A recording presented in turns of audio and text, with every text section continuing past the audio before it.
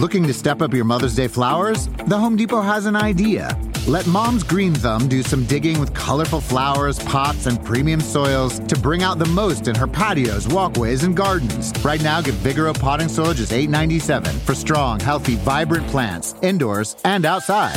Shop our wide selection online and pick up your order in-store and give Mom the gift of a beautiful garden. Get Vigoro potting soil just $8.97 at the Home Depot. How doers get more done. See homedepot.com/delivery for details. Life is a highway, and on it there will be many chicken sandwiches. But there's only one McCrispy. So go ahead and hit the turn signal if you know about this juicy gem of a detour.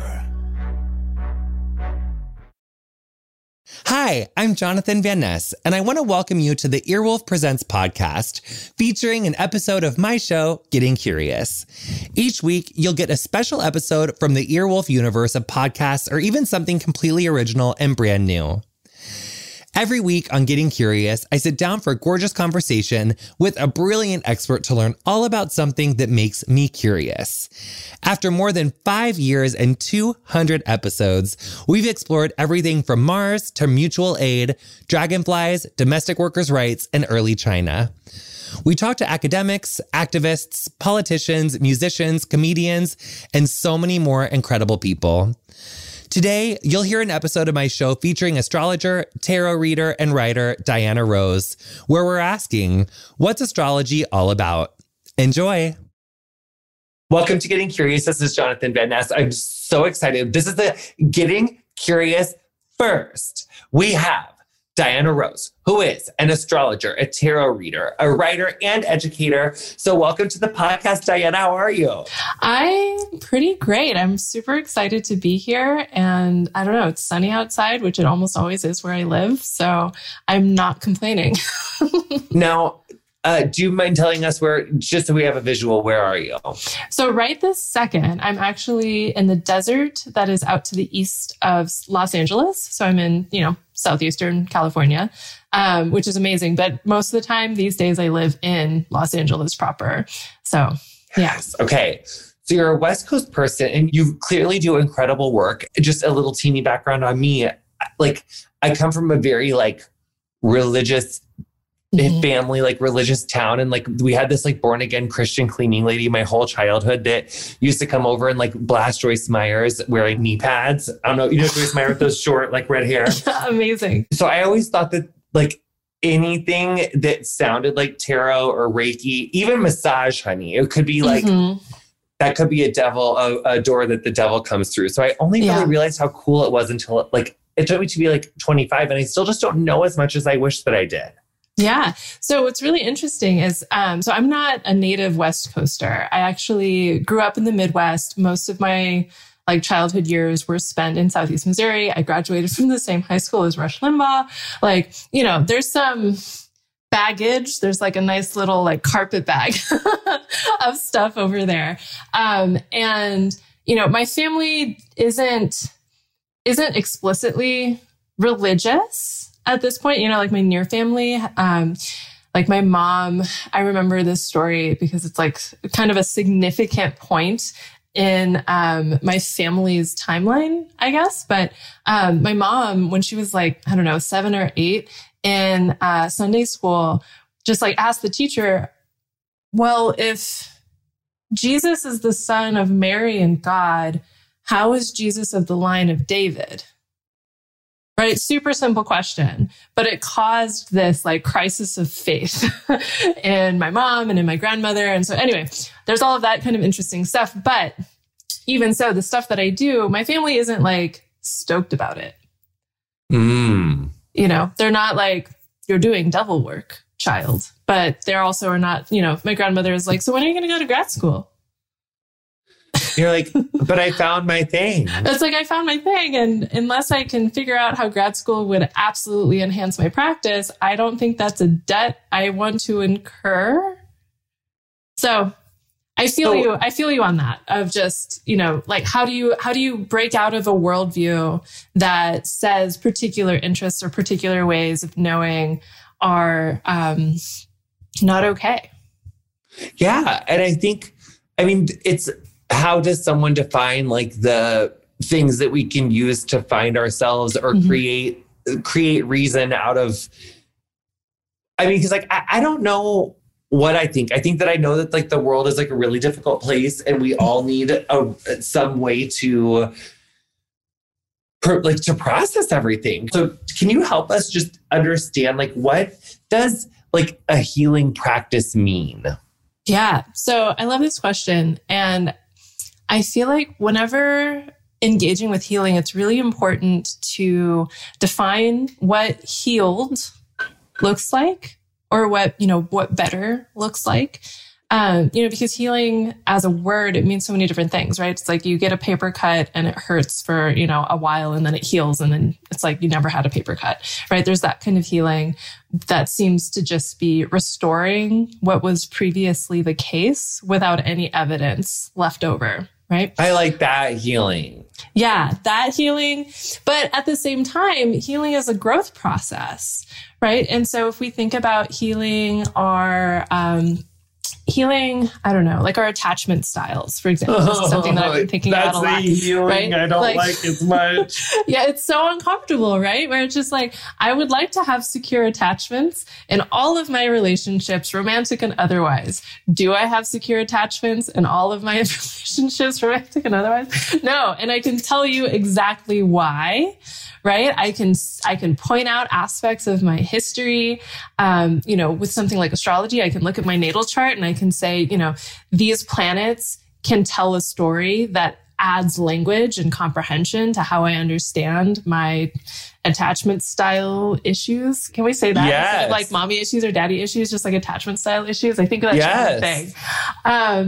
It's like I can use astrology again to contextualize that. I can use tarot to like understand it. I can use energy work to try to like release some tension. I can go to therapy and like have my therapist literally blow my mind every single session and like, that being a participant in that. But then what is healed? It's like healed is more secure attachment, right? To be in healthy relationships that feel nourishing and balanced and that aren't stirring up in the same way all of the ways that I know I can be activated in relationship, right? So you define that. And like, once you have a definition of like what better is, then it's like, okay, well, what are the rainbow of, different methodologies that can assist me with getting from where I am right now towards where I would prefer to be? And that's healing. I'm obsessed with your healing. Can you tell us what cornucopia of rainbow colors are in your healing? The practices that I share with the world are, things like astrology. So we'll do like natal readings, transit readings. A natal chart is like a snapshot of the sky at the exact moment and place of your birth, right? So it's like, what was the sky doing whenever you emerged from the womb of the person who gestated you? And that stays with you your entire life. It's like it's a way of describing the quality of time that you decided to emerge into. It's really beautiful. This is the most fun episode we've ever done. I can't say yes. So that's what that is. Yes. Okay. Yeah. It's so good. It's so good. All right. So there's that. So that chart stays with you your whole life. That's your natal chart. And then there's this funny thing, like the planets don't stop the moment that you're born, right? They keep moving in the sky. Yes. Right? And so how the planets moving in the sky interact with your natal chart, that's called transits. Oh. Right? So, even though, it's like you're currently the age that you are, you can look back at what transits were happening when you were 12 or when that thing happened to you when you were 24 or whatever, and have additional language to comprehend the quality of time in general for that moment, and then how that quality of time was impacting you specifically. Wow. And that's the beauty. That's one of the beautiful things about astrology. Again, it gives us additional language and additional story structures, essentially, to comprehend ourselves and the things that we have walked through in our lives. Because then we can also use those transits to look towards the future of being like, okay, so I've experienced, Mars opposite my moon, that happens every other year. Right. And I can look towards the next time that's going to happen, see maybe there's a pattern in this, and maybe try to adopt a different way of responding the next time this happens, or a different way to use that quality of time, right? That energetic signature. What's a different way I can engage with that might feel better for me than what I'm used to? This is all astrology, right? Mm-hmm. Yes. Which is what I thought astronomy was my freshman year of high school. Did I have a rude awakening? Wow. Historically, like in the deep history, astronomy and astrology they were the same thing, right? That differentiation didn't really happen until, I'm not going to be able to get like an exact date, but I feel like the differentiation didn't really happen until like maybe the 1600s, where they started to kind of split. And then with, the so-called Enlightenment and like the rise of hyper-materialist rationalism, that's where we get like a really firm split between observing the motions of objects in the heavens, right? Astronomy, and observing the motions of objects in the heavens and how they relate to things on Earth. Astrology. Right? Astrology is personalized or meaning. It's like it's astronomy plus meaning could be one way to think about astrology. Yes. Okay, so now what's tarot and what controls tarot? Yeah, so tarot is really interesting, right? So tarot is a deck of cards. Like that's, on a baseline level, it's a deck of cards. I actually have some here. Like maybe I'll actually grab a deck, right? So on a baseline level, tarot is a deck of cards. And what makes it different than like a playing card deck is that there's 78 cards instead of 52. And they're divided into 5 suits. And they have these pictures on them, right? So these ones in particular are the Brady Tarot, which is a contemporary tarot that came out a couple of years ago that has no humans in it. It's all like plants and animals that are native to North and Central America, which I think is really amazing.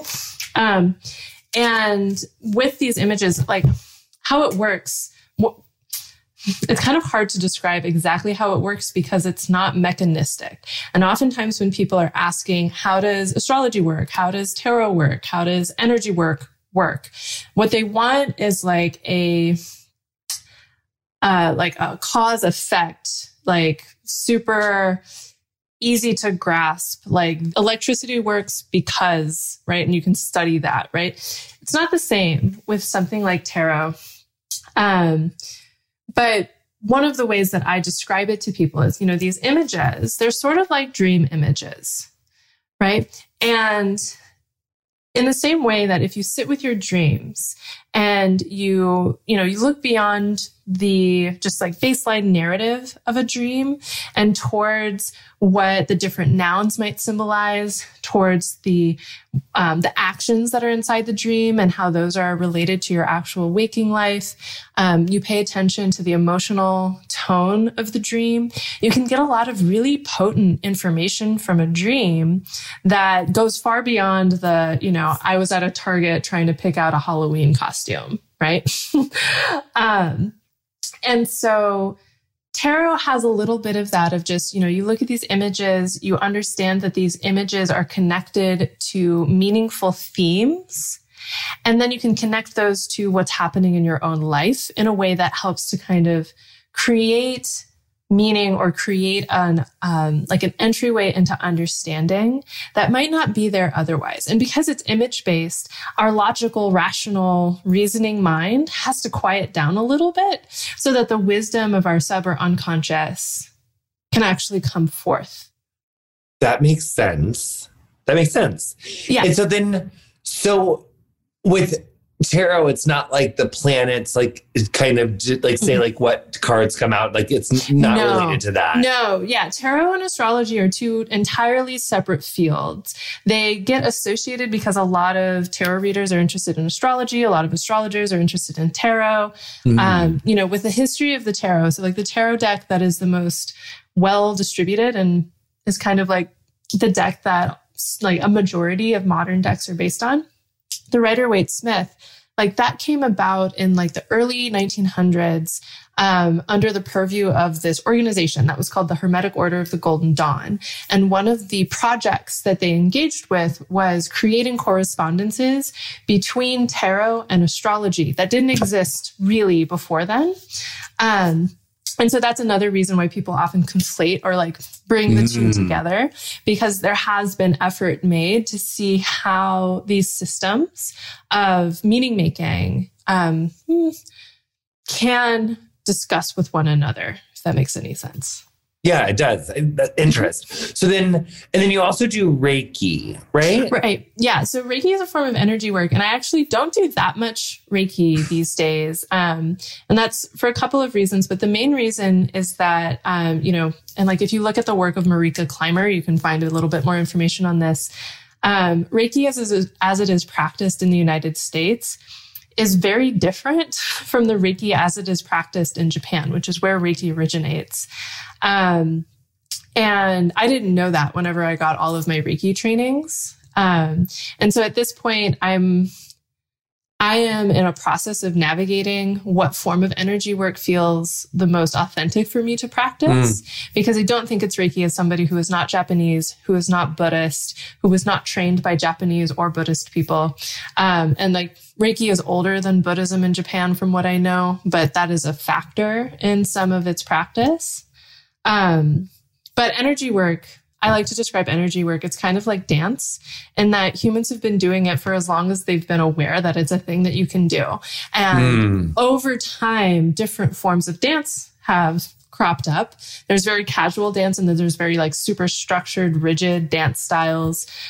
Same thing with energy work, right? Like anyone can engage with energy work just through like intention, but with training, you can get a level of proficiency that wouldn't be available otherwise. But there's a whole bunch of different approaches to energy work. Okay, got it. So back to astrology. So you've been doing charts for some time.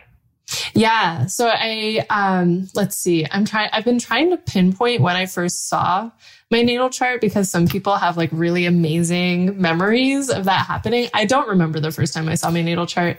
I do remember the first time I saw my correct natal chart though. And this is one of those interesting things. A lot of people will have birth time revelation stories. Where, you've looked at your chart for years and years, and then you finally see your birth certificate and you realize you've been using the wrong birth time the whole time. And that changes your chart. Right. And so I had one of those moments it was in early 2018. So I remember that very distinctly, because it was like I went from being someone who thought she was a Sagittarius rising, which has some extra added to it, to being a Capricorn rising, which fits me so much better. Like I feel like I took off a really small, itchy sweater and put on like a really cozy, comfortable sweatshirt instead. But yeah, so like I have one of those stories. But before that, right, astrology has been something that I've been engaging with in some way since I was a kid, but really studying since like the early 2010s. Got it. So one other question just came up for me. What happens if someone just doesn't know their birth time? Yeah, if someone doesn't know their birth time and they have absolutely no idea, they're just like, I know I was born between like midnight and midnight on this day, then astrology is less useful for them. There's still information that they can find, right? Like, the sun probably is going to be in the same place. The fastest moving planet that we pay attention to in astrology, and it's not a planet, it's the moon, but we call it a planet in astrology, right? The moon moves pretty quickly, but depending on the day that you were born, it was either definitely, absolutely just in one sign, or it changed zodiac signs, in which case you don't know your moon sign. Right. But the other planets move much more slowly. So you can know like, yeah, I was definitely born when Jupiter was in Aries and when, Uranus was in Capricorn or whatever. And that could give you some information. But the birth time is what makes your chart really personal, right? Because it sets up the structure of your chart so that you know which slices of sky are relevant to which areas of your life, and which planets are most relevant for certain areas of your life. Oh my God, can we do mine now? Is the time to do? Oh yeah. Sorry to tell you, I've never done this before. Jane, I've never done this before. And I've never done it before. I've literally never done it. And I was like minding my own business, and we found you on the internet. And then And I was like, oh my God. And then I found my fucking birth certificate, which was like brilliant. So I told you 9:15, right? 9:45. That's what it was. 9:45. I also I'm just going to come clean and say this other thing right now. I definitely just like, whenever people be like, what's your sign? And I was like, I just wanted people to get off my fucking back. So I was just like, oh, I'm Aries. Like my sign, everything's in Aries. Like that's what it is. Yeah. Everything's in Aries.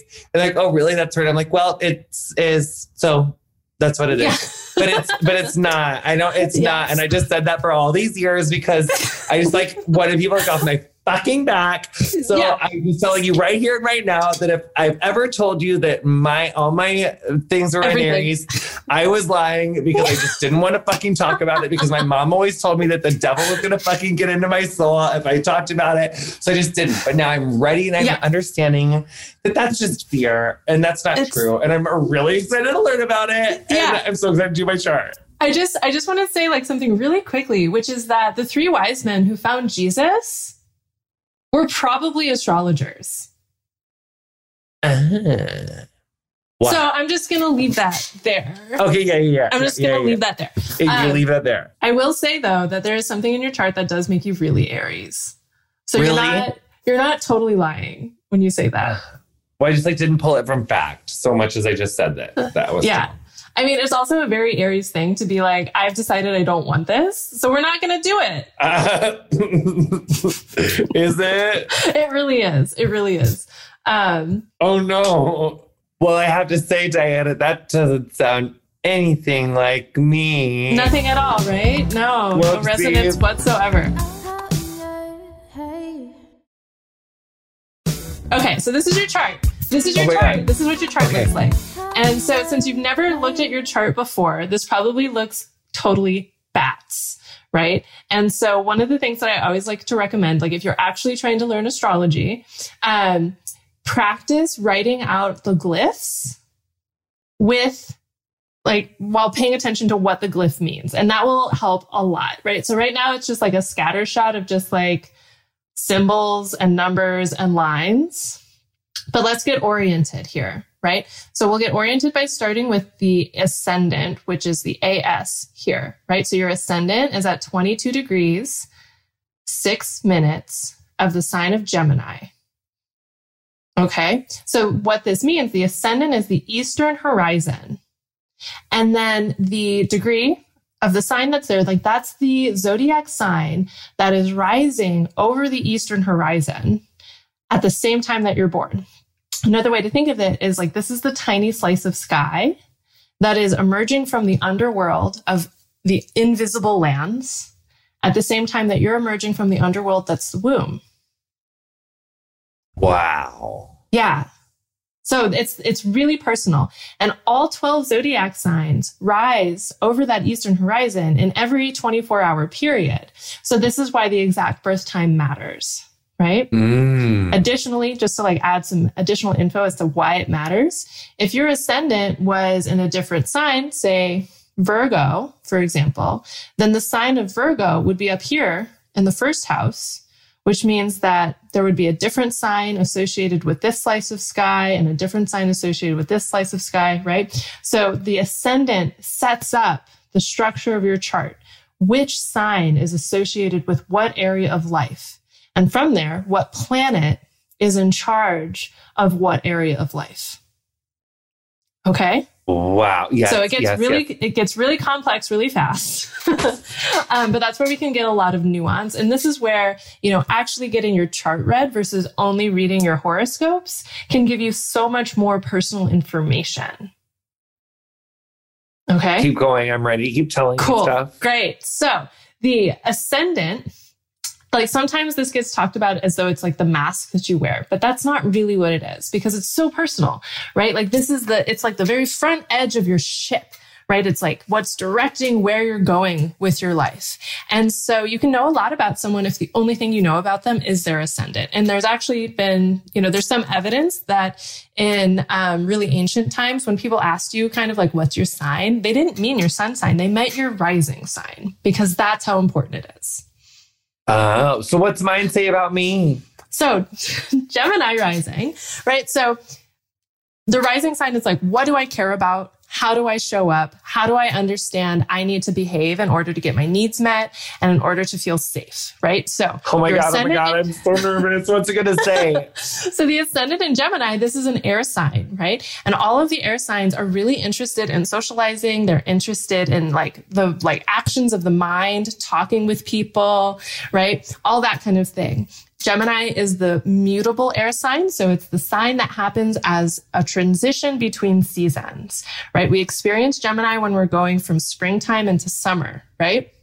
So in that time period, it's just like, okay, so spring stuff goes over here. Let's get the summer stuff out. I'm going to talk to all of these people about it. This is like high pollination season, right? And so Gemini gets really chatty because you're just like, I want these ideas. I want those ideas. I'm going to share these ideas that I have with these other people. And I'm going to connect these two people together because they have ideas that are really interesting. And I think they'll really vibe, right? That kind of thing, right? That's your ish. That's like, if I can just do that for my life, I am satisfied.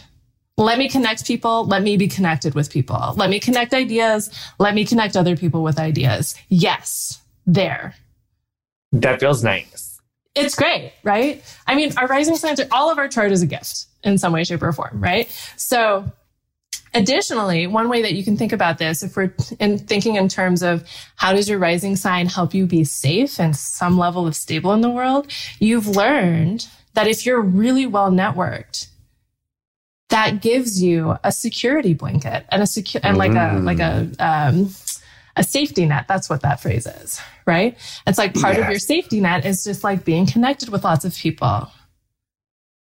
Part of your safety net is probably also like being entertaining, right? Which I know is like it's not like you are front and center as an entertainer in a lot of different spaces or anything like that. But this is you also living part of your natal promise, right? Of showing up in the world, talking to people, and like giving people a reason to smile. So I have a question. So everyone, just so you can think about this, we're looking at this like kind of like concentric circle. And then it's like a bullseye kind of. It's kind of giving you like bullseye vibes.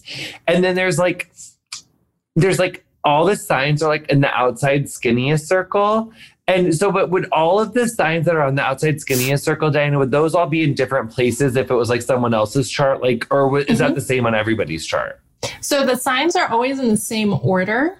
But where they start here on the left-hand side will depend on what the rising sign is. So at the 9 o'clock sign, everyone, the 9 o'clock on the circle, if it was time, that's where that's where they would start. They would be different based on like what your birth time was. Yeah. And it's kind of like time zones. Right? Oh. Where, so like you could have been born in the exact same moment, but like 500 miles east or west, and you would have a different rising sign. Ooh. Which is really interesting. Yeah. Oh, I love that. Okay. So that's my ascendant sign. Yeah. What's like rude about me? Like for that ascendant sign? Like am What's I kind rude? Of like a gossip? Yeah, am I kind of like a gossipy bitch because I can't stop talking? Yeah, kind of. But it's not so much I can't stop talking. It's an understanding that the sharing of information is just like such the yummiest thing that sometimes there isn't necessarily like the firmest discernment on whether or not the information you're sharing is good to share. I've gotten better at it as I've gotten older. Yeah. I mean, as with most things, right? Like we learn our patterns, ideally. Yes. And we adjust. So what else would you be just devastated if we didn't tell the listeners about my ascendant sign? Like what else? Yeah. So there's two main things about it that I think are just like really amazing. The first is that, so you see this little squiggle here that looks like the medical caduceus? Yes. Right? Yeah, so that is the asteroid Hygeia, right? And the asteroid Hygeia is, in mythology, Hygeia is the wife of Asclepius, who is the god of medicine. Mm-hmm. And Hygeia, in particular, is kind of tasked with attending to the things that surround a situation that facilitates healing, right? So making sure that things are hygienic, like the name Hygeia is where we get the term hygienic from, right? So making sure things are like clean and tidy, making sure that somebody's taking their antibiotics and eating the right food, right? also being like, okay, you had this injury and we know why you had this injury, and we're going to make sure you don't have this injury again. And this is what needs to change. Right. But in any case, like as an asteroid, it's one of healing work, and of attending to all of the webs of things that contribute to healing, not only the like stitching back together of tissue or a heart or whatever, right? It's like, oh, you're heartbroken. I can't fix your heart for you, but I can make sure that you have flowers and chocolate and your favorite ice cream and a plan to go see your friends later this week so that you're not just alone in your house, right? That kind of caretaking is Hygeia caretaking. And you have it extremely close to your ascendant. And whenever we have a planet or an asteroid really close to the ascendant, we become like an avatar of that planet or asteroid in our day-to-day lives, right? So one thing you can think about is like, how do I act as someone who facilitates healing for other people? Especially, how do I facilitate healing through the sharing of information, listening to stories, sharing stories, that kind of thing. Like I was thinking about, it's like, I'm not super familiar with your work. I actually had to do a little bit of research on you too, which I thought was really cute. But I know that you have worked a lot as a hairstylist. And how often are you holding space for someone as they are transforming into a more healed version of themselves? A lot. Well, not as much now, but more when I was doing it all the time. But yes. Yeah. So that is one way to think about how you've maybe shown up in the world in this like Hygeian role of like helping people, maybe not always directly, but in ways that really do facilitate their own growth and wellness. Isn't that sweet? That feels accurate. It's so sweet. Cute and nice. Yeah. So then the other major thing, whenever we're looking at someone's ascendant, is we want to look at the planet that is in charge of their rising sign, right? So your rising sign is Gemini, and the planet that is in charge of Gemini is this one up here, Mercury, right? So Mercury is the trickster of the zodiac, right? Mercury is also a psychopomp, and that means that it has this role of traversing all of the worlds, right? It can hang out with these people up in Olympus, it can hang out with the mortals and like all different kinds of mortals, right? Not just the ones that are respectable, but we're also talking like thieves and, unsavory characters, as well as, like really smart professors and like all of this kind of thing. And then they can also go into the underworld. And they can, transfer messages through all of these realms. That's one of Mercury's jobs, right? Mercury is also so much about communication as a messenger, right? And you have Mercury in the 10th house and in the sign of Pisces, right? And so what this means is that, you have the planet that's in charge of your embodiment showing up in the part of life that's really concerned with your reputation and what people understand as your quote unquote career. And it's happening in a sign, Pisces, that wants to believe. Like Pisces as a sign is just like, yes, if I don't believe in it yet, I'm going to try to figure out how I can believe because I want to believe in things, right? There might not always be a like, yeah, I feel really optimistic and I believe everything's going to be okay. It's like, I desire to believe that everything is going to be okay. And that desire becomes really motivating. Oh my God. That's intense. It's beautiful also. Yeah.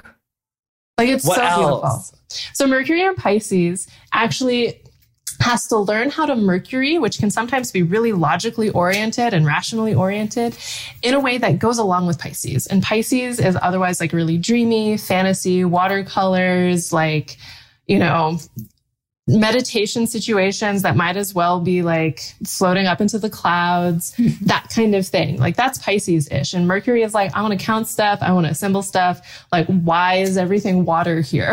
And so what happens with Mercury in Pisces is poetry. Like, how do we use language to communicate things that are maybe impossible to communicate? Right. And we also get other forms of art here too, right? Song, movies, just what does it mean to communicate through aesthetics? That can be a very Mercury and Pisces thing, right? Like, I don't know how to say this with words, but I can say this with clothing. Right? I can say this with you know, a playlist. I can say this by, you know, just telling my friends that they have to watch these 2 movies back to back, and then they'll understand what I'm trying to tell them. Mm-hmm. Right? Yes. That kind of thing. And this shows up also in just like how you show up in the world, right? You're showing up in a way that, you know, people can perceive their own dreams, like their own uncertainties of self-expression. They can see that concretized in how you're showing up. And that ends up being a gift. Yes. Okay. This is like intense and amazing. Keep going. All right. So after we've talked about like the ascendant and the ruler of the ascendant, we want to look at what is called the sect light, right? So this is one of either the sun or the moon that is in charge of your chart, depending on what time of day you were born. So you were born whenever it was like actually daytime, right? The sun was up in the sky. And whenever the sun is in the sky, it literally prevents all other objects from being seen, except for the moon sometimes, right? So that means that the sun is the head honcho of daytime. So your sun, as you know, is in the sign of Aries. And this is actually a really strong position for the sun to be in, because the sun is like, what is the sun? It's literally a burning ball of fire. And Aries is like the fieriest of the fire signs, you could say, right? And so the sun is just like, this is my jam. I love being here. It's really hot. I'm really hot. Everything is hot. This is great, right? And so the sun in Aries can be really, how do we put this? If we understand like the sun is literally the center of the solar system, like our solar system would not exist if there was not a sun, right? It's an extremely important piece of space matter, right? You know, the sun's light is also what facilitates life on this planet, right? It's what gets the plants to grow. And if we didn't have plants, we wouldn't have animals. If we didn't have animals, we would not exist because we're animals, right? So the sun is super crucial in all of these ways. And it's the leader, right? And so whenever the sun is in a sign that it's really strong in, those leadership qualities can really come forward. It might not be leadership like, look at all of the people who are following me, that kind of thing. It could be leadership as in, I'm going to do what the hell I want because it's what I want to do. I don't even know if the word sorry applies here, right? Like it's that kind of thing, right? Sun in Aries has that like motivating fire to pursue what feels right for it, right? So on top of this, your sun is also conjoined to the planet Jupiter, right? And Jupiter is, you know, as you know, you've probably seen images, really huge gas giant. Wait, how totally do you know beautiful. that my sun's got in Jupiter? So your sun is at 7 degrees of Aries. Oh. And your Jupiter is at 6 degrees of Aries. And so whenever 2 planets are within about 10 degrees of each other, that counts as a conjunction. Right. And so what happens is that the energies of those planets blend together and impact one another in significant ways. Interest. Okay. So the sun and Jupiter are friends. And what Jupiter provides is expansion, stability, generosity, right? Jupiter is a planet that really wants to facilitate growth for people, really wants to open up doorways, right? And so whenever we have Jupiter conjoin the sun, we can say you have a really big heart, right? That would be one way to put it, like a huge heart, because the sun gets related to both our physical and our metaphorical heart as well. And so you just make it bigger by adding Jupiter, right? That's huge. Additionally, this is not the only thing that makes your heart big. You have the north node of the moon also really close to your sun, right? And so the nodes of the moon, I'm not going to go too far into it, but these are where eclipses happen. They're not objects. It's the intersection point of the moon's orbit around the earth and what we perceive to be the sun's path here, like from an earthly perspective, right? So when the sun, the moon, and the earth are lined up at the nodes of the moon, either the sun's light is getting blocked or the moon's light is getting blocked and we get an eclipse. Okay, that's what they are astronomically. Does that make sense? Yes. Okay. So astrologically, they're kind of like gates of like really intense energy, right? And it's like chaotic neutral energy. It's the kind of energy that, whenever eclipses happen, I always like to say, if you're somebody that likes to do rituals or prayers or whatever, like maybe be really humble if you engage with those things on an eclipse, because we're talking energy that is bigger than human, right? It's really not for us to touch too intensely. But that's not what's happening here. What's happening here instead is, though I will say the next lunation after your birthday was an eclipse, which I think is really interesting. But what's happening here is that the North Node is kind of like an increase point. It's similar to Jupiter, but where Jupiter is like, I want you to be happy. The North Node doesn't care about whether or not you're happy. It's just going to make more. Oh. Right? It just increases hunger, could be one way of thinking about the North Node. Oh my God, that's why I'm such an addict. I mean, I wouldn't say this is why you're an addict, but it can be one way to conceptualize your desire for more. Yes. Right? Yes. So what you're kind of wanting, and like when this is one of the benefits of astrology, is like we can maybe pinpoint what you are desiring to feed, right? And like part of what you're desiring to feed is your own heart space, as well as your own authenticity, your own authority, right? Your own sense of sovereignty, right? These are all sun words. And especially with like sovereignty, we get Jupiter roped in there a little bit. There's like a kingly queenliness that gets blended here, where you're just like, I want my empire and I want it locked. I have historically been like that. Mm-hmm.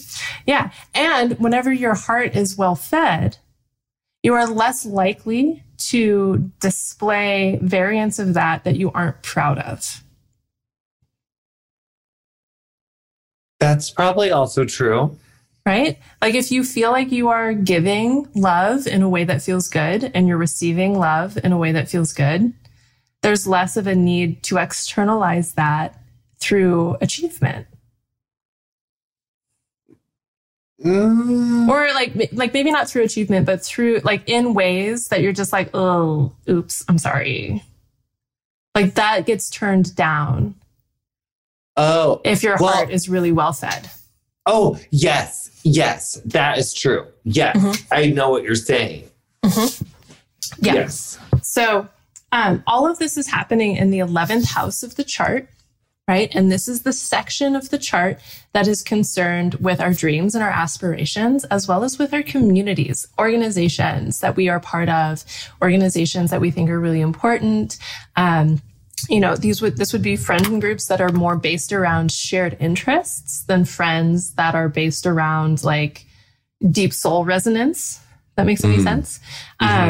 But friends still land in this section of the chart. Right. And so one way to think about this is like, what does it mean to build up really, really important dreams? So like make dreams real that have positive benefits for the communities and organizations that are important to me. Mm-hmm. Right. And that being something that feels important to you in different ways at different points during your life. Yeah. More important. Like in the last 3 years, since like I knew that I could like do more cool stuff. Yeah. And even more important this coming year, right? Because one of the things that I looked at was not just your natal chart, but also like what's coming up for you. One of my favorite timing techniques. So there's like a whole bunch of different ways to look at timing with astrology. And one of my favorite versions is called annual profections. And so with this, it's like with every year of life, there's a sign and house combination that is more important, that is highlighted, that kind of takes center stage for the year. And you, on your upcoming birthday here, are entering into an 11th house year. Oh, what's it mean? So those themes that I just touched on of like your dreams and your aspirations when it comes to, being in service to community, participating in community, building up institutions, like what does it mean to dream big with other people? Like the volume's getting turned up on that. Ooh, that's right? exciting. You're living your astrology whether or not you mean to. This is true for all people all of the time. Additionally, what it means, so we look at the sign of Aries, which is in charge of your sun, your Jupiter, and your North Node. And the sign of Aries is ruled by the planet Mars. Okay? Another way to put it is Aries is Mars's place. It's like Mars's land, right? And your natal Mars, you have here at 24 degrees, 35 minutes of the sign of Taurus in the 12th house, right? And so now this section, I'm just going to say is going to get a little tender, right? Or it might feel a little bit tender, right? Because Mars in the 12th house is not an easy placement. Mars in Taurus is not an easy placement. We put the two of them together and it's like a double down, not easy placement. On top of that, your Mars is very close to a fixed star called Algol, right? So the fixed stars are like actually like the stars in the sky. They don't move, and that's why they're called fixed. Whereas planets actually means wandering star, right? So anyway, fixed stars, they stay in one place. They move like 1 degree every 72 years. So as far as a human life is concerned, they stay in the same place, right? And fixed stars become relevant in some people's charts whenever a planet or a point is really close to one of the fixed stars. So you have 2 fixed stars that are highlighted in your chart. This is Regulus, which is the heart of the lion in the constellation Leo, and then Algol, which is the eye of the Medusa in the constellation Perseus. Okay, so whenever we have a planet conjoined Algol, that means that there can be a thread of necessary kind of rage-oriented justice that shows up in our lives, right? Because Algol gets associated with Mother Nature and what people call the dark feminine, like aspects of existence that have been repressed and oppressed for the ends of patriarchy and industry.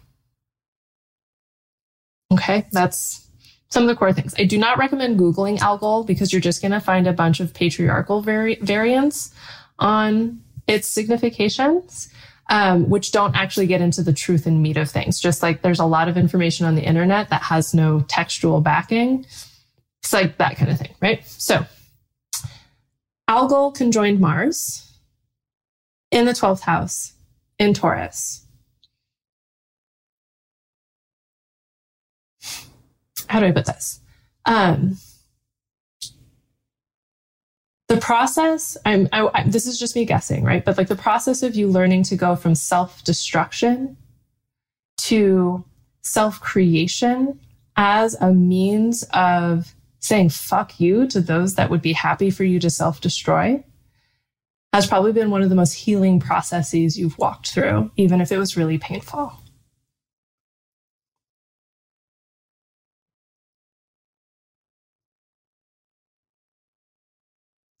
Yeah. Right.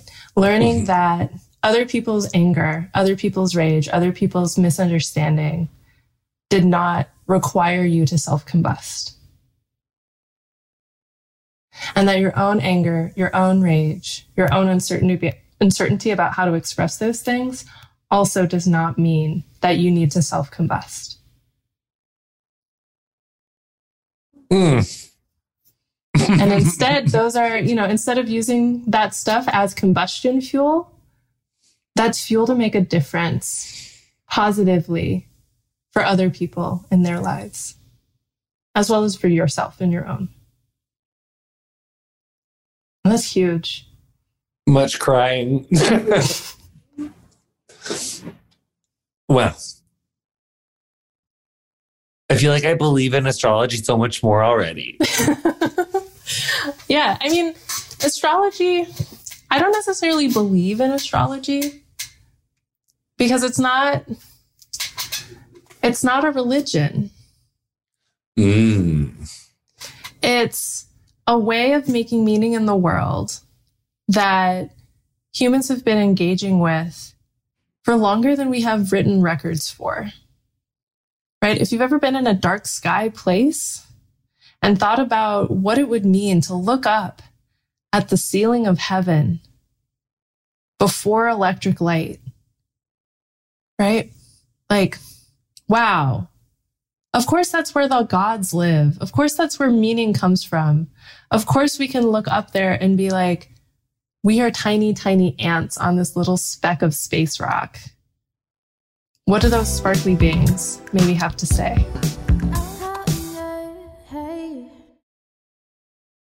So with that whole 12th thing, like, is something really bad going to happen, or is it already happened, or is it? No. So this is the thing, right? Like nobody gets through life without suffering, and nobody gets out of life alive. Like literally, like I can guarantee you that someday you will die. Yeah. Can I tell you when? No. Yeah. But I can, like literally none of us get out of this life alive, right? Which I say jokingly. But also it's a little like, oh, wow. It's true. Right? It just is true. One way to think about Algol, because it is like in the constellation of Perseus, it's the eye of the Medusa and it's the head of the Medusa. It's not the body of the Medusa. It's the head of the Medusa as held aloft by the hero Perseus after he has slain her, right? And so with Algol, there is this sense of like losing your head, right? And it doesn't mean actually losing your physical head, right? Because we use that term colloquially to mean all sorts of things, right? If you lose your head in a fit of rage, or you lose your head in like a fit of absolute and utter joy and pleasure and ecstasy, right? Like those are ways to comprehend that signification in a way that's not necessarily about disaster. It's more like, and then when we look at the 12th house, one of the terms that gets used is self-undoing. Right. And some people are like, oh my God, this is totally self-sabotage. And it's just like, no, it can be unraveling yourself from a version that you were performing, like a version of you that you were performing that isn't true for you anymore.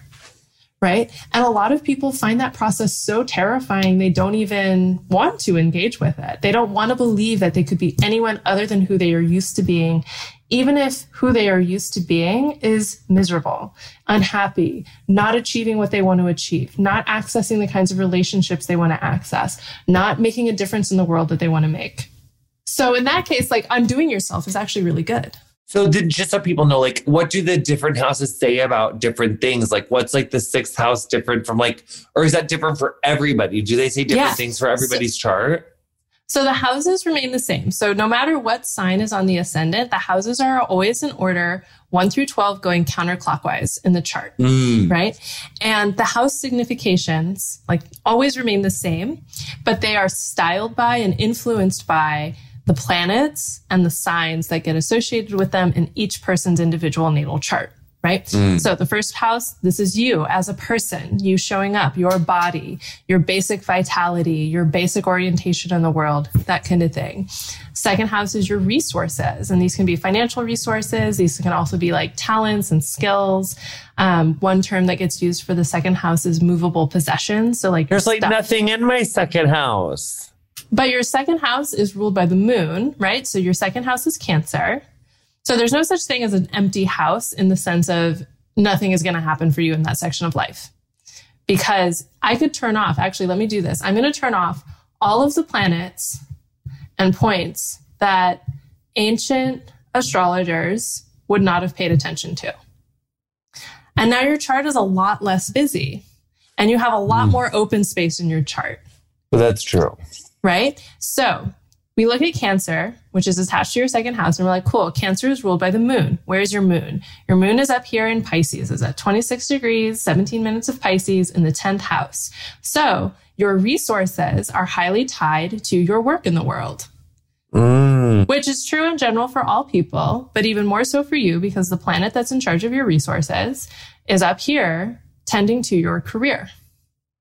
Oh, so my career resource system isn't empty. It's just up in that 10th house. Exactly. Oh my God, obsessed. Okay, so then what's the third house mean? So the third house is like our local environment, our neighborhood. This is also where we find siblings and basic education. This is also like if you're somebody who is into like any kind of spiritual practice, this would be kind of like your daily ritual work for whatever your spiritual practice is. And your third house is attached to the sign of Leo, and Leo is ruled by the sun. And we already spent a lot of time talking about your sun, conjoined Jupiter, right? What's additionally interesting about your third house is that your midnight point, called the Imum Coli, is here, conjunct the fixed star Regulus, right? So one way to think about this is,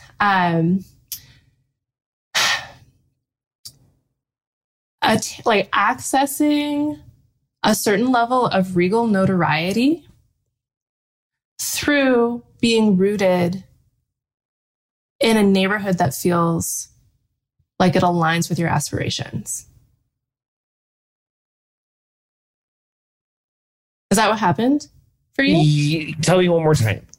So attaining like sort of regal notoriety. Yes. Through like being well-rooted in like a local place that people visit often, that is also somehow in alignment with like your dreams and aspirations, that feels comfortable for you and what you want to achieve in the world. Yeah, I think so. Mm-hmm. Yeah. So that's one way to understand your third house in particular. Another way to understand like having the IC in the third house, this isn't true for all people who have this, but for a lot of people who have this, like being a regular at places is part of what makes you feel stable in the rest of your life. Right? Like it might seem really subtle and it might not be the first thing you go to when you're feeling unstable. But like if you just moved or say at the beginning of the pandemic and you can't go to your favorite coffee shop anymore. Or and like you're like yoga. Feeling Yes. Yeah. You can't go to your favorite studio or you can't get class with your favorite teacher. And all of a sudden your whole life feels thrown off. But you don't necessarily make that connection automatically. You might blame it on like, oh, it's probably because I didn't eat enough food or, you know, whatever. This other person was really stressed out today, so I feel off. And it's actually because you didn't see your favorite barista. Interest. What about the fourth house? Yeah. So the fourth house is where we find home and family, right? So this is sort of like our roots in some way, right? Is there no cat sign in the fourth house?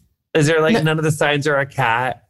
None of the signs are a cat. No. Because I have 5 cats. So I thought maybe there'd be like a cat sign in my family house. No, pets usually get associated with the 6th house. That's weird because my pets are human cats. Mm-hmm. Yeah. Which is weird. But also, I don't have anything in the 6th house and I have a cat. But you have 5 cats? I don't have 5 cats. I did live with 4 cats for a little bit though. Was it like the most fun time you ever had? Yeah, it was really fun. And like the only reason I moved is because I really didn't like my roommate. But at least they would have the good sense to have 4 cats. Oh yeah, absolutely. Yeah. So, I mean, one interesting thing is like Virgo is also ruled by Mercury in the same way that your ascendant is ruled by Mercury. And Mercury gets associated with small things. So that could So maybe that's why I have so many cats? Possibly. Oh my God, I love that. So the 6th house is related to animals, but it's actually related to small things and like the things that we do in our lives to prevent problems from happening and to solve problems. Like each of the houses actually has like a relatively long list of associations that get useful in different astrological questions, right? So looking at a natal chart is one way to look at astrology. There's also the practice of mundane astrology, which is looking at the astrology of the world and nations and cities and governments and things like that. There's horary astrology. Horary astrology is fascinating and what's that? Blows my mind. So horary means of the hour, and it's like the most divinatory of astrologies.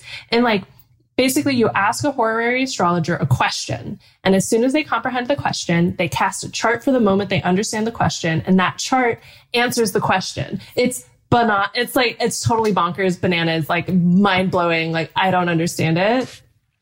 I love that. So they don't pass the chart for the time of like when the question was about, like when they comprehend the question. Right. Mm-hmm. And that answers the question. It's so eerie. And then what other kind is there? And then there's electional astrology, which is, your chart stays with you your whole life and can say things about you for your whole life. So you can pick a chart on purpose to start something, electing a time to do a thing, right? Sending an email, starting a business, launching a project, anything like that. You can elect a chart so that the quality of time that you do the thing aligns with your desires for the thing as closely as possible. And obsessed. It's totally amazing. What does 7 do? So the 7th house is the house of relationships. I have some stuff in there. Yeah. So you have Saturn conjoined the descendant here, which can probably, I would say, probably your history of relationships. There are a couple of different things that could be possible here. One, sometimes your partners have felt like parents.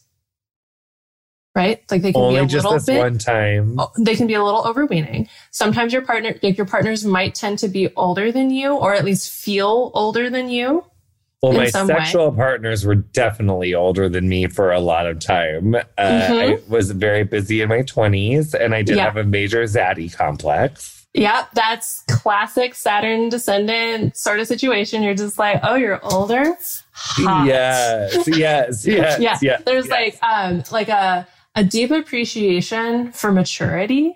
And chest hair. That maturity, again, it doesn't have to be emotional maturity or personality maturity. It can just be your body is older than mine. And exactly, chest hair. Yes. Especially if it's a little silver fox, okay, Magnum PI always really fucked me up. Magnum PI when I was 10, I was like, oh my God, those short shorts, those Hawaiian shirts and that big puffy black and gray chest hair. It really wow. 100%. Another thing is that your relationships help to provide you with a container that you can express yourself within. That is extremely true. And it feels really necessary. It's really grounding for you. It's like the butterfly pollinator of that Gemini ascendant. You're just like, somebody please hold me down. Yes. I need to not be so flitty. Yes, and it just feels crazy. I need you to hold me till the pain goes away. Yeah, there's that. And then also being to have somebody and the 7th house is not just our romantic relationships. These are also our really important one-on-one friendships. But it's also probably my husband, right? Also probably your husband. Okay, so can you do his chart too? Not on Getting Curious. Should we do both of our charts? And should we do a couples chart? Not if you want to. If you want to. Yeah, I don't do a huge number of couples readings because they always oh my God, what? Tell me what's wrong. Well, no. It's not just what's wrong. It's I always like to make sure that people feel safe and secure in their relationship. And able to have bring humor to things that come up that might speak to different forms of conflict. Because I'm not a marriage counselor. We're hilarious. Okay. Yeah, right. We're hilarious. Yeah. We're the funniest people that I know. Okay. We're really hilarious. In which case, I would find that entertaining. So what else does it say? So the 7th house. Mine specifically, but yes. Yeah, so your 7th house is Sagittarius, which is ruled by the planet Jupiter, which is conjoined your sun. So this just emphasizes the need for your partner to be somebody who can help you feel like you're shining, right? Or your friends also it's really important that your friends aren't just clamping down on your maybe too kooky ideas, but being this idea is brilliant and you should actually do this. Giving you some direction for your capacity to achieve, essentially, and for your capacity to generate really amazing ideas. Right? Those are people that are really important for you to have in your life. People who believe in you. Oh my God. What's the 8th house do? Right. So the 8th house, this gets associated with inheritances, literal and metaphorical, taxes, debt. Oh, good. I'm a clean bitch. Other There's people's nothing resources. In there. Oh, well, yeah. But your 8th house is ruled by Saturn in the 7th. Oh, no. And that D is kind of in it a little bit. and on the descendant, right? So it's not a vibe killer. Everybody has an 8th house. Everybody inherits stuff. But isn't it good for yours to be kind of empty? Like, as far as like, you don't want to inherit baggage. No, because everybody inherits baggage. Like, I would say, you know, because you do have Mars in the 12th house, the 12th house, the 4th house, and the 8th house are the closest to our ancestors and our ancestral lines. And so you already came into this life with some baggage.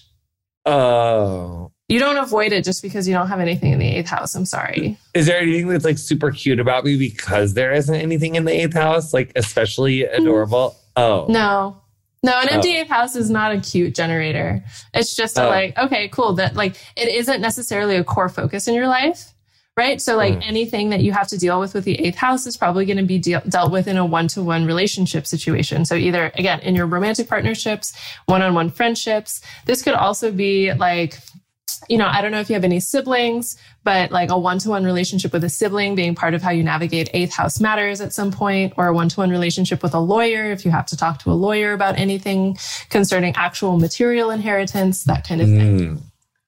Okay, so what's the 9th house mean? So the 9th house, this is where we explore the world and we build more meaning because of our explorations in the world.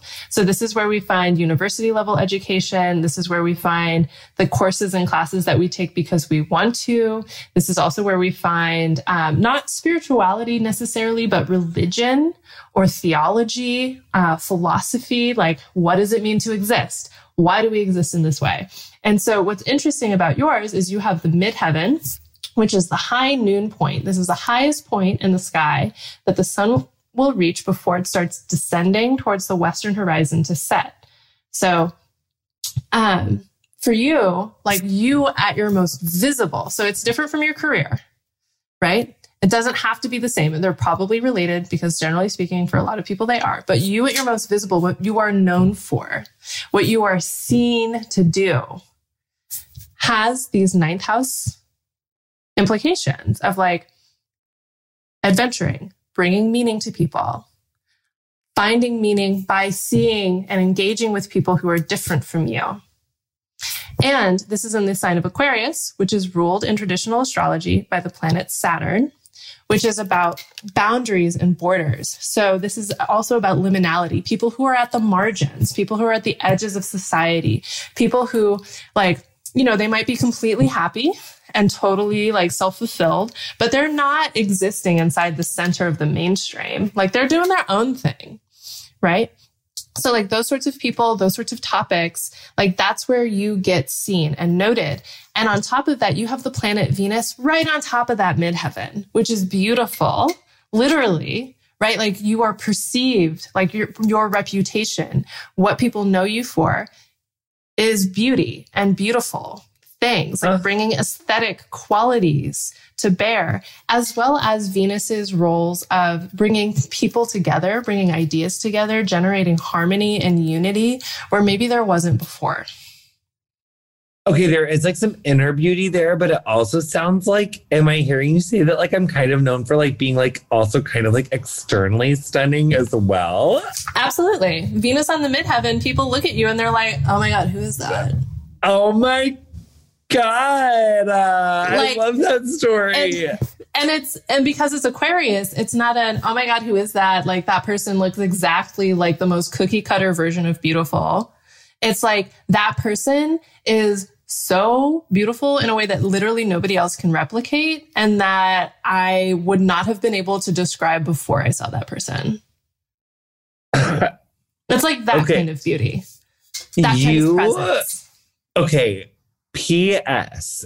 You could do like the most like validating romance, like anniversary wedding cards. Like I feel like if you did like or even like just like friendship cards or something, like I don't know if you're looking for like another thing to put on your resume, but like I do just feel like you could reach out and like pull people's hearts out and shove it down their throats whilst getting them to pay like $8.99 for like a very beautiful card. Like I'm literally like I'm picturing cards. It's like Her. Did you ever see Her with Joaquin Phoenix? Is that like what the music video is for? No, it's this movie where it's like set in like a semi-dystopic but like mid-century future where Joaquin Phoenix has this job of writing love letters for people, but then he ends up falling in love with like his computer's AI. Yes, I did see that. Yeah, you just have such like a beautiful way of like putting your words together. Oh, thank you. It's taken a long time. Maybe. I don't know. I actually don't totally understand how I do it. It just happens. But I love words. I just love language. And I really love showing people their amazingness. Like, I love this so much. So what is it? Wait, so one more time. The ninth house is, what you'll be known for, kind of. Well, no. So that's your midheaven. That's your midheaven, which happens to land in the ninth house. The ninth house is like, going afield, going beyond the boundaries of like normal quotidian life in order to build meaning. Do. Yeah. It's like meaning building. Like, again, travel also gets associated with the ninth house. To like go to a foreign land and see like how people do it there as a way of expanding your knowledge base, expanding your consciousness, expanding your philosophical foundations, that kind of thing. And then what's the 10th do? We kind of talked about 10. Yeah, we already kind of talked about the 10th, but the 10th house and the midheaven have a few overlapping significations. Sometimes when we think about career, we often think that's what we are known for. That's what we do with a capital D with our life. But the 10th house gets roped into like our public role, like our role out in the world in some way, which may or may not be the thing that we are the most known for, but oftentimes has those sorts of themes to them. And you have both Mercury and the moon in the 10th house, which, this combination of planets here in Aquarius and Pisces right here, like it really does put like a bit of emphasis on like the fact that you are somebody who is visible, right? The fact that you are somebody who's like communicative work, aesthetic work, that kind of thing. It's like towards the world at large in significant and meaningful ways. Yeah. And then the 11th we kind of talked about, right? Yeah. So this is like aspirations, organizations, communities, that kind of thing. Mm-hmm. So we did it. Is that our first chart reading? Yeah, pretty much. I mean, we haven't touched on, we touched a little bit on the fact that you're entering into an 11th house perfection year. Yes. So like those 11th house themes are emphasized, your Jupiter and your sun are emphasized, and the planet Mars becomes an important planet for you to pay attention to, both in your natal chart, which we talked about a bit already, like this Mars in Taurus in the 12th house, as well as Mars as it moves through the sky. So if you wanted, and like this is, I know like getting into astrology can be very overwhelming, but like if you wanted to pay attention to where the planets are in the sky, the main one you would want to pay attention to this year is the planet Mars, right? So Mars this year, actually, let me just show you right now. Mars right this second, or actually, no, I'll show you this one. So this inside ring is your natal chart. And this outside ring is where the planets will be at the exact moment that the sun returns to the position it was in when you were born. So this is called your solar return, right? Your solar return chart can help to tell you a bit about the themes for the coming year. And what I find really interesting is you're entering into a year where Mars is an important planet for you. And at your solar return, Mars is in your first house of Gemini. And on top of that, we're going to turn on some of these planets again because they are relevant. So on top of that, you'll notice that the North Node that's moving through the sky right now and Mars will be conjoined each other on your solar return. At the same time, Venus and the Sun will be conjoined each other on your solar return. And your sun being in a Mars ruled sign, the emphasis on how you are embodying your drive, your vision, your desires, how you are willing to fight for what you believe in because you value what you believe in. Those are themes that are likely to come up this year.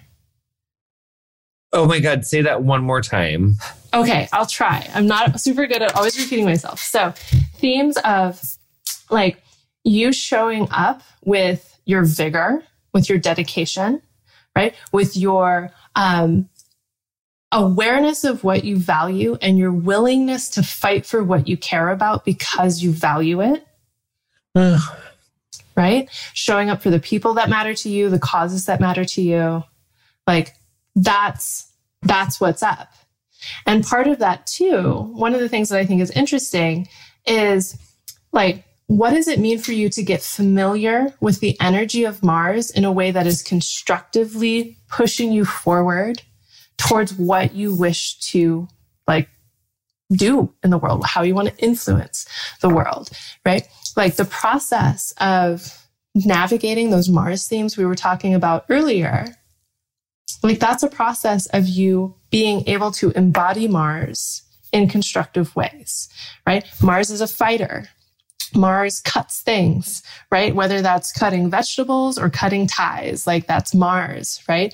You know, Mars sometimes goes for the jugular, but sometimes going for the jugular is exactly what's necessary, right? Sometimes it can be easy to feel like anger and rage are these shame emotions, these emotions that we should not have.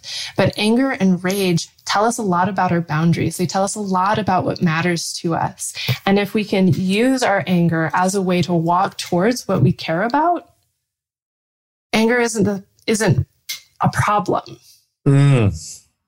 It's a participant in us living our lives authentically. Yes. That, okay. What, okay. I mean, honestly, I feel like you just like dropped the mic so hard on the last line of that with,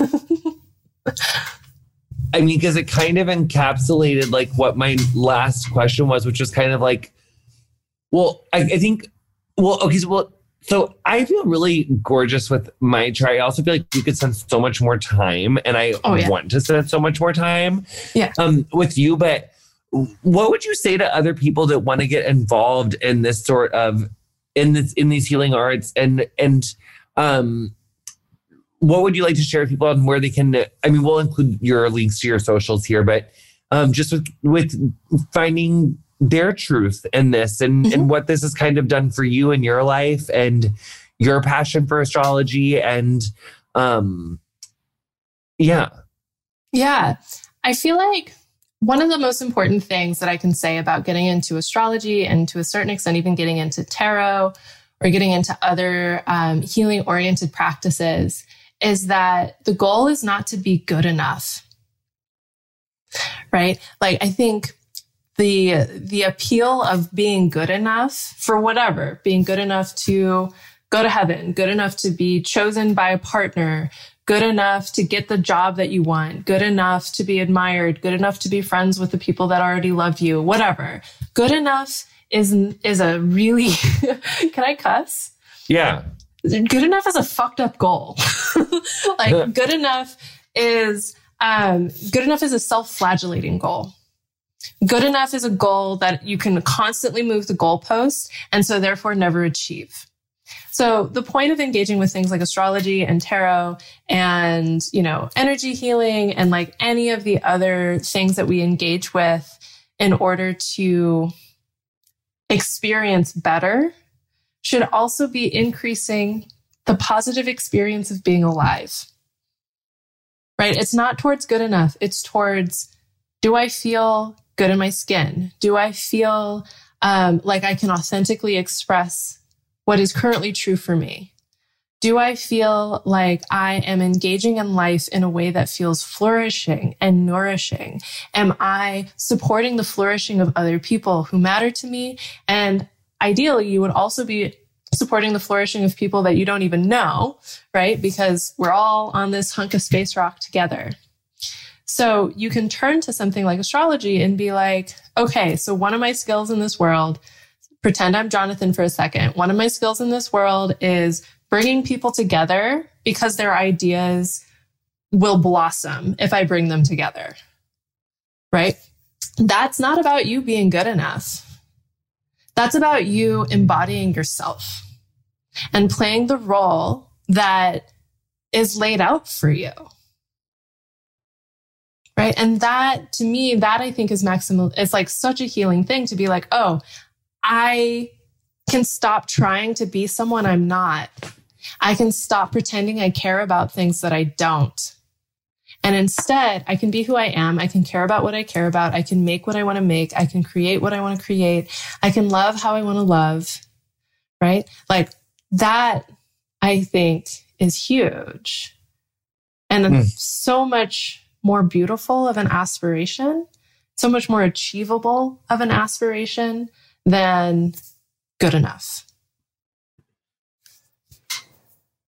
Diana Rose, there is just, I am so grateful for you and for your time and for your brain and your just awareness of the world that you do what you do. I love our time together so much, and you're just amazing.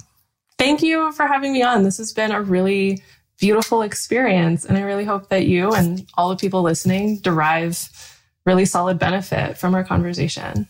I feel like they definitely will, but I really did. Wow. You made me cry like 6 times. Happy tears, right? Yes. You've been listening to Getting Curious with me, Jonathan Van Ness. My guest this week was astrologer, tarot reader, and energy worker, Diana Rose. You'll find links to her work in the episode description of whatever you're listening to the show on. Our theme music is Freak by Quinn. Thanks so much to her for letting us use it. If you enjoyed our show, introduce a friend and please show them how to subscribe and use podcasts because it's honestly not that hard. Follow us on Instagram and Twitter if you want at Curious with JVN. Our socials are run and curated by Emily Bosick. And on our Instagram and Twitter, we are following up with past guests. We're keeping up on news stories that we feel are important, that we're paying attention to. So please join our community there. Our editor is Andrew Carson, and our transcriptionist is Alita Vunsha. Getting Curious is produced by me, Erica Ghetto, and Emily Bosick.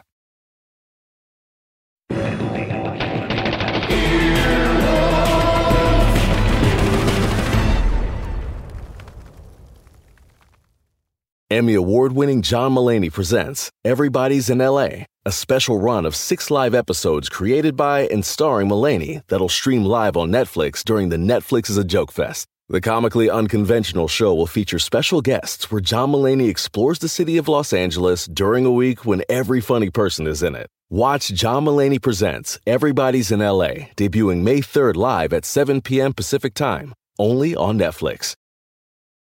Spectrum One is a big deal. You get Spectrum Internet with the most reliable internet speeds, free advanced Wi-Fi for enhanced security and privacy, and a free Spectrum Mobile Unlimited line with nationwide 5G included, all while saving big. For the big speed, big reliability, and big savings you want, get Spectrum One. Just $49.99 a month for 12 months. Visit spectrum.com/big deal for full details. Offer subject to change. Valid for qualified residential customers only. Service not available in all areas. Restrictions apply.